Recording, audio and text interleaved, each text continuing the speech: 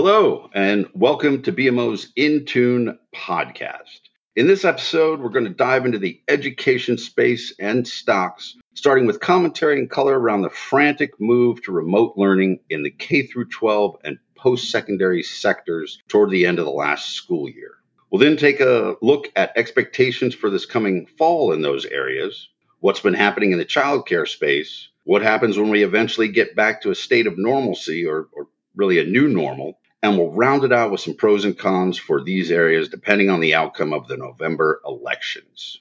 Joining us on the podcast today, we welcome Jeff Silver, BMO's lead analyst on the education space, as well as our lead analyst on business services. Let's dive right in. I realize there may be a lot to unpack, Jeff, but given what was going on around mid-March of this past school year, how did the K through 12 sector handle the move to remote learning, and what was the investment landscape like for the related equities? Fantastic. And Todd, thanks so much for having me. Appreciate the opportunity. So it's been a really interesting spring, or it was an interesting spring. Most schools were just not set up to handle the transition to remote learning. Before COVID, less than 1% of K 12 students in the United States attended fully online schools. And that makes a lot of sense. Younger kids probably the experience going fully remote is not something that kids can do on their own. Maybe when you're in high school, you're a little bit more apt to it. But, grades 1, 2, and 3, obviously, you really got to be motivated to do that. So we went from less than 1% of K 12 students going online to almost 100% of K 12 students going remotely in a matter of weeks. And I think what most schools just tried to do was get to the end of the school year using whatever technology they had beforehand, whether it was Google Classroom, whether it was Microsoft, YouTube, Khan Academy, Zoom, you name it. The goal was just to get to the end of the semester. There were lots of issues. One was access to technology. Many of the students might have had access to technology at school, but didn't have access to technology at home. There was a lot of money thrown at it. A number of school districts provided iPads, laptops to students. Not every family got one. It didn't work as well as they would have thought. You also had an issue with faculty access to technology. You would think, teachers would be able to do that themselves, but there was a famous picture of a number of teachers sitting in a Walmart parking lot just using the Wi-Fi access. Because for whatever reason, the access wasn't good for them at home and they couldn't teach well. You had a lot of people, using the same Wi-Fi. Sharing was an issue. So students and faculty had a lot of access problems. Finally, there was just student interaction. Students, it was very difficult for students, even if they had access to technology, to really stay motivated. I have a number of friends of mine with kids, young age, and they basically said, it lasted maybe for 30, 40 minutes. And then after that, you lost the kid. So you went from a class that was going, 6, 7 hours a day to maybe, if you were lucky, getting 60 minutes of learning. So it really did not go that smoothly. I think in terms of the publicly held companies, besides the one we mentioned, the one that I think will benefit more this fall, and I know we're going to talk about that in a second, is a company called K12, LRN is the ticker, where they provide something that most parents were not aware of. It's actually a fully virtual option, and these are public schools, so they're free. And the company had actually just reported earnings a couple weeks ago, and they gave an early estimate on the fall. There's probably about another 8 weeks for their enrollment period to go, where they thought that enrollment was going to be up about 23% year over year this fall so far. It's probably going to be better than that. And traditionally, they've seen maybe 2 to 3% enrollment growth. So you're seeing a lot of parents looking for new options this fall that I think you'll start to see an impact. You've already seen an impact on the stock, but you'll start to see an impact on their fundamentals coming up this fall. One other thing is the publishing companies. Many of them have been transitioning to virtual learning, but many of them were not that well positioned to handle what was coming up in the spring. I think they'll do a little bit better this fall. Those were strange days indeed. If the thunder didn't get you, the lightning would, and people were really just trying to do the best they could for their students and families. How about the post-secondary sector? How did it handle the move? Okay, that's a great question, Todd.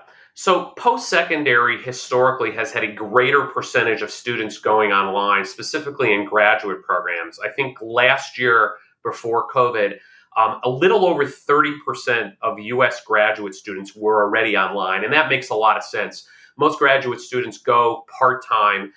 You don't necessarily need the social interaction as much as you do in the undergraduate area. So post-secondary, I think, was much better prepared to go online because, again, a sizable portion of those students were already there.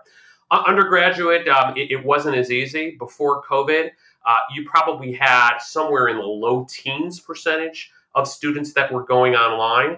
And, again, a lot of schools, just like in the K-12 sector, were really not ready to handle it. Probably a little bit better prepared than K-12, but you still had the same issue in terms of student access, faculty access, interaction. Again, maybe the post-secondary students were a little bit more self-motivated to learn online, but the goal was just, again, to the end of the semester. And, I think most schools breathed a sigh of relief that they were able to get there. There was one clear winner from the publicly held companies, a company we cover called Chegg. CHGG is the ticker. And Chegg historically had provided textbook rentals.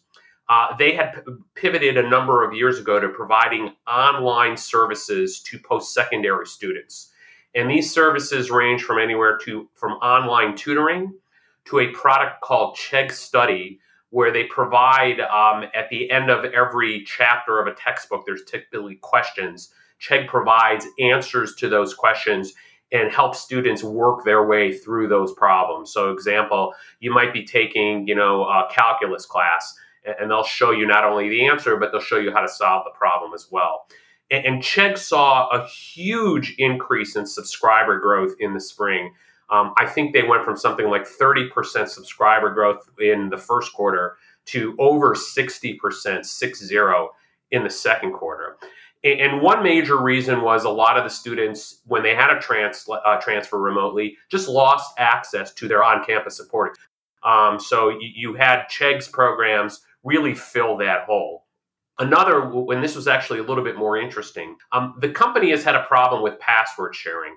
And it's been a long time since I was a college student, but I remember even when I was in college students are very clever to find, back doors, the way around maybe doing a little bit less work or, just finding ways to I'll say manipulate the system a little bit. And you had a lot of folks that, were sharing their passwords while they were on campus. It's a little bit more difficult to borrow your roommate's laptop and his or her password when you have to access the system through a different IP address. So what I think a lot of folks did was that, kids were home and, they went downstairs and they said, hey, mom, hey, dad, I need $14.99 a month to subscribe to this service that'll help me get through this semester. I'm sure their parents were thrilled to put it on their credit card. So, the lack of ability to share passwords, I think, also helped subscriber growth pretty dramatically. It's going to be interesting to see what happens this fall if they have that kind of subscriber growth as more students move back to more of a hybrid approach, or even some students go back on campus. But Chegg was clearly the winner last spring.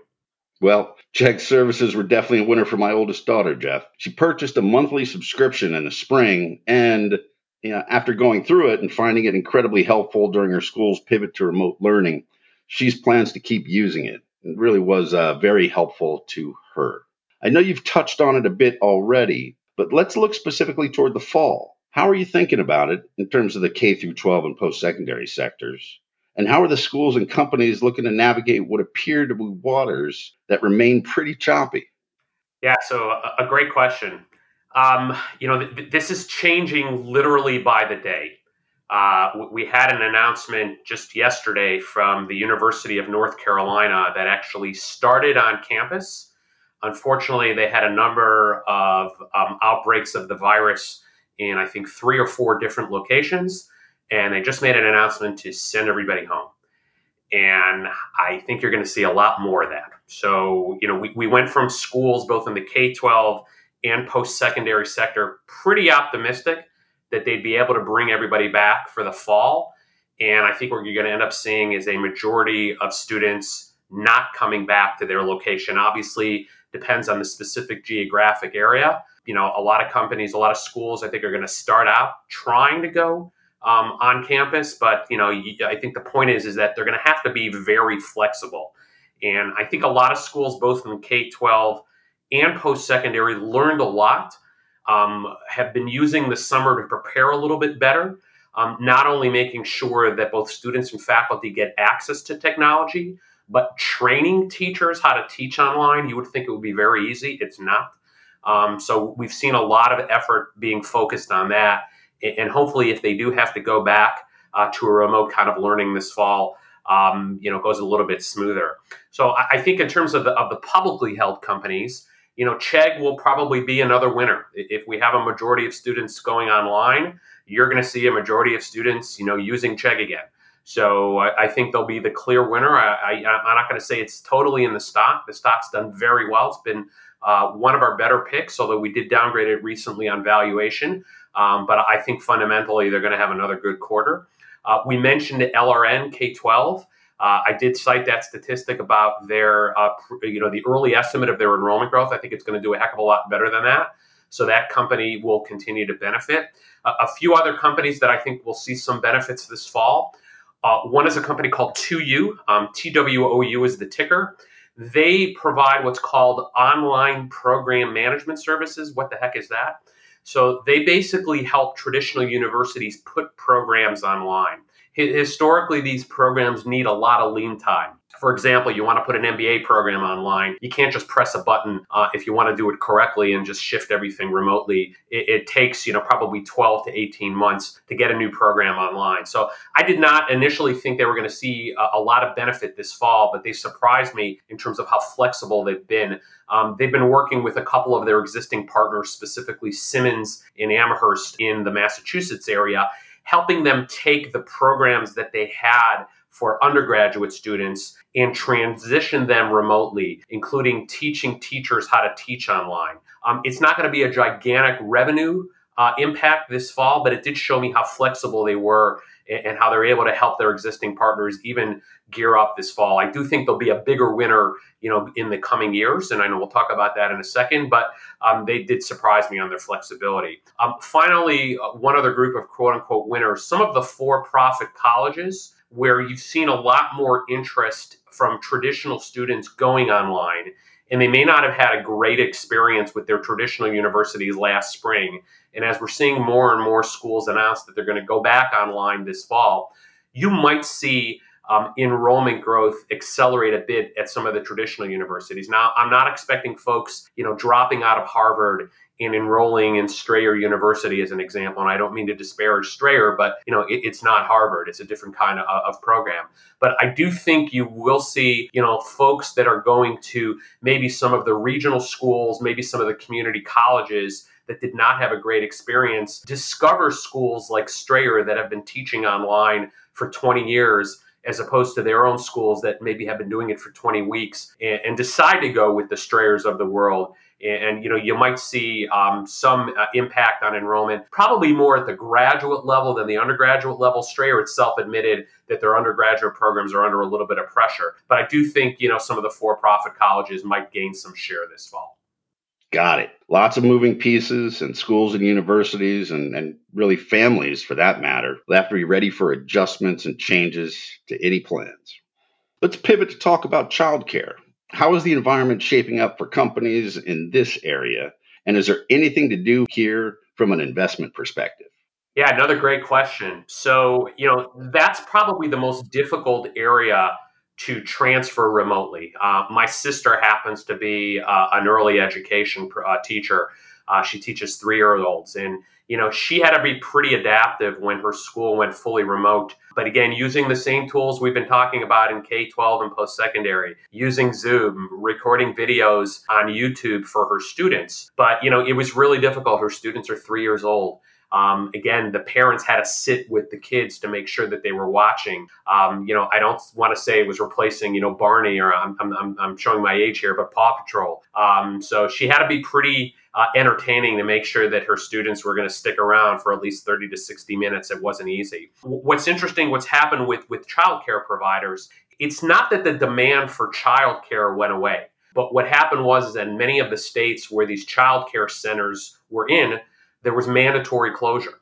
So, even if parents wanted to send their kids to their centers, they couldn't because the centers were closed. And what was interesting is you started to see some states opened up.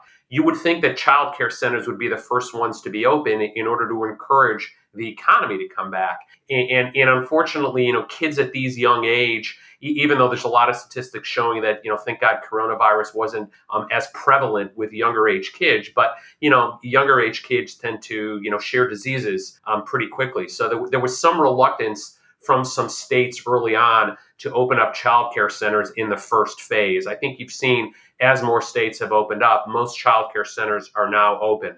But the problem is that a lot of parents are still working from home. So if you were taking your child to a childcare center on site or close to your office, you're not traveling 10 miles just to drop your kid off and then driving back home to work from home. So even though the centers were open, the capacity utilization has still been pretty low. We cover a childcare provider called Bright Horizons. BFAM is the ticker. They're the largest provider of worksite childcare. And even though they've been gradually opening up more centers, utilization is still pretty low. And I think it's going to take some time to get back to kind of pre-COVID utilization. There's a lot of studies saying, a sizable percentage of folks that were not working from home before might be working from home even when we get back to some sort of normalcy. Maybe they're not going to work 5 days from home, but they could work, 3 days in the office, 2 days from home. So companies like Bright Horizons are going to have to make sure that they've got capacity or seats, in areas where some of their customers are living as opposed to closer to the office. It's going to be interesting to see how that company does. But I do think, from a long-term perspective, the secular trend of companies offering childcare as a benefit, specifically as you want to encourage more women in the workforce, this is an unbelievable benefit to have. So this company will come back, but it's probably going to take some time to get back to where they were pre-COVID. You mentioned normalcy. What happens when we get back there, or at least to a point where some people might view it as normal or even a new normal? Have there been structural changes to these sectors? And are there any companies best positioned to benefit from those shifts? Yeah, another great question. Let me start with the K-12 sector, and we'll start specifically with the company K-12 LRN that I mentioned earlier that runs these virtual schools. They're probably going to have the best fall enrollment in their history, at least since they've been a publicly held company in terms of the growth that they're going to see this fall. The question is that, let's hope there's some sort of vaccine, and in a year from now, we return to some kind of normalcy. Are the students that suddenly discovered this company this fall going to return to their classrooms next fall? I think, it may not be a lot of them, but a sizable portion of them will. But I think the company has other growth engines. They had actually been expanding in something called career readiness. At the high school level, it's vocational programs. It's, software engineering, teaching kids how to code. And that's the area of growth that they've been focusing on the past year or two. I think you're going to see a greater acceptance of that, especially with the economy the way it is. It's going to take some time for the job market to come back. So I think you will see students that, may not necessarily be college material looking for that skills training. So even if some of the managed public school students do return to their traditional brick and mortar schools next fall, hopefully they can offset that with some of the growth in some of the other areas. I think in terms of post-secondary, as I mentioned, we've been seeing greater acceptance at the graduate level. I think that will continue. I think what the pandemic has done has probably accelerated the acceptance of at least hybrid learning at the undergraduate level. I mean, again, traditional college students are still going to want that interaction, but the vast majority of students, or at least a sizable population of students that go to undergrad, are not necessarily your traditional 18 to 22-year-old. I think the average student attending undergrad in the US today is probably closer to 25. So a lot of those quote unquote older students don't necessarily see that need that campus experience at the undergraduate level. So I think you'll see a greater acceptance of undergrad education online. Now, it may take some time to get to that 30+% kind of penetration rate we talked about at the graduate level, but I do think you'll see undergraduate acceptance continue to increase. And that's why a company like 2U that does focus mostly at the graduate level, but does have an undergraduate component, also has a couple components in the skills area, not necessarily focused on high school students, but more college and post-college students. Coding boot camps is one area. They provide short courses where you can become certified in certain languages without getting a quote-unquote degree. So I think that'll be a company that will continue to win even when we return to some sort of normalcy. That was to you. Got it. Okay. Last question, Jeff. I realize you don't have a crystal ball, but given that education is such a highly regulated industry, do you have some thoughts around what the upcoming election might mean, one way or the other, for the education sector?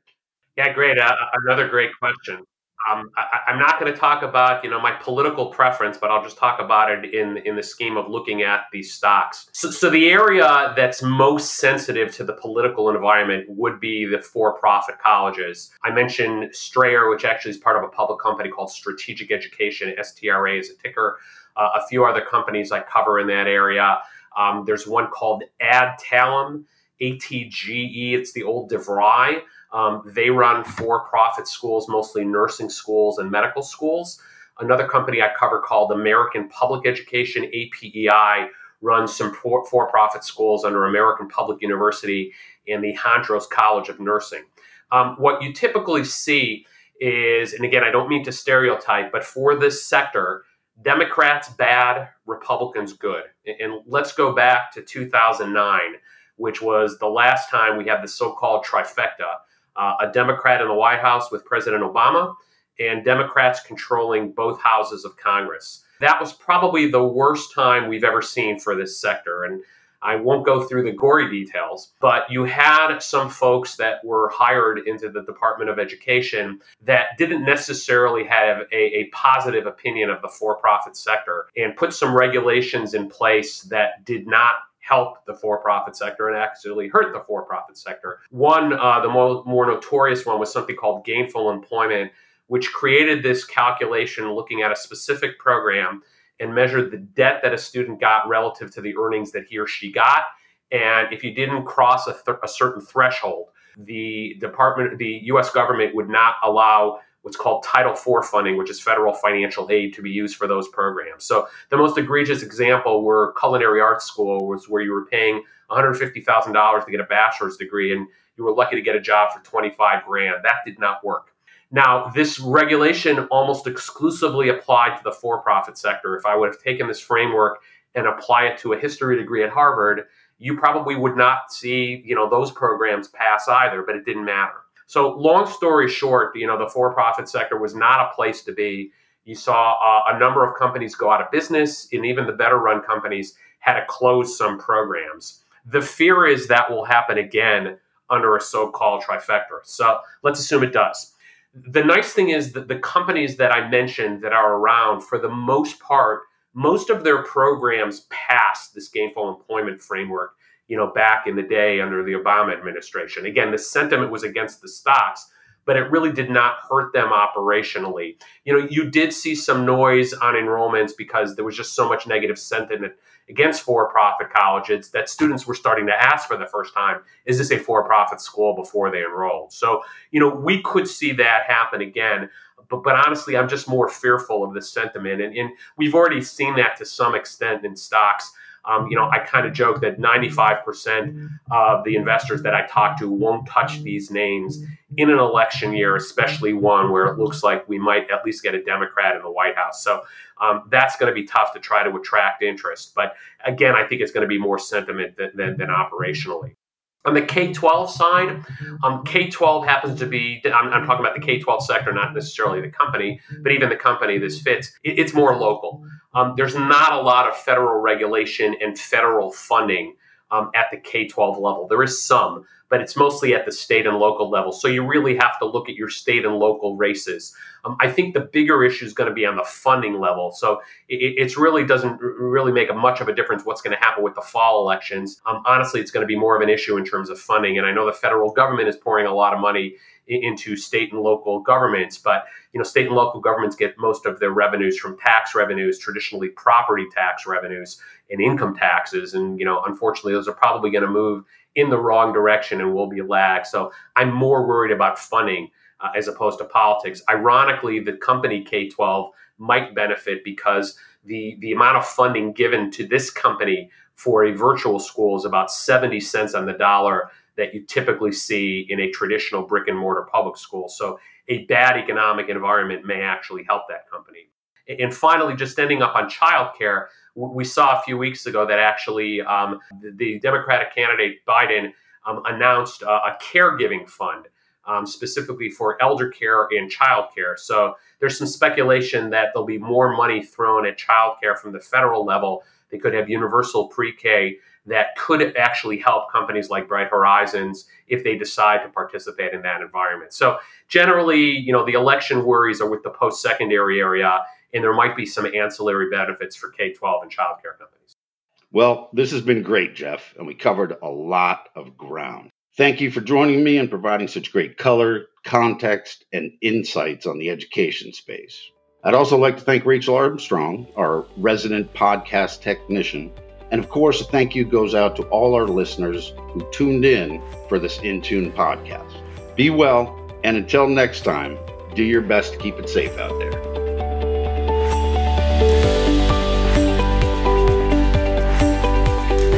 Thanks for listening to In Tune, presented by BMO Capital Markets Equity Research.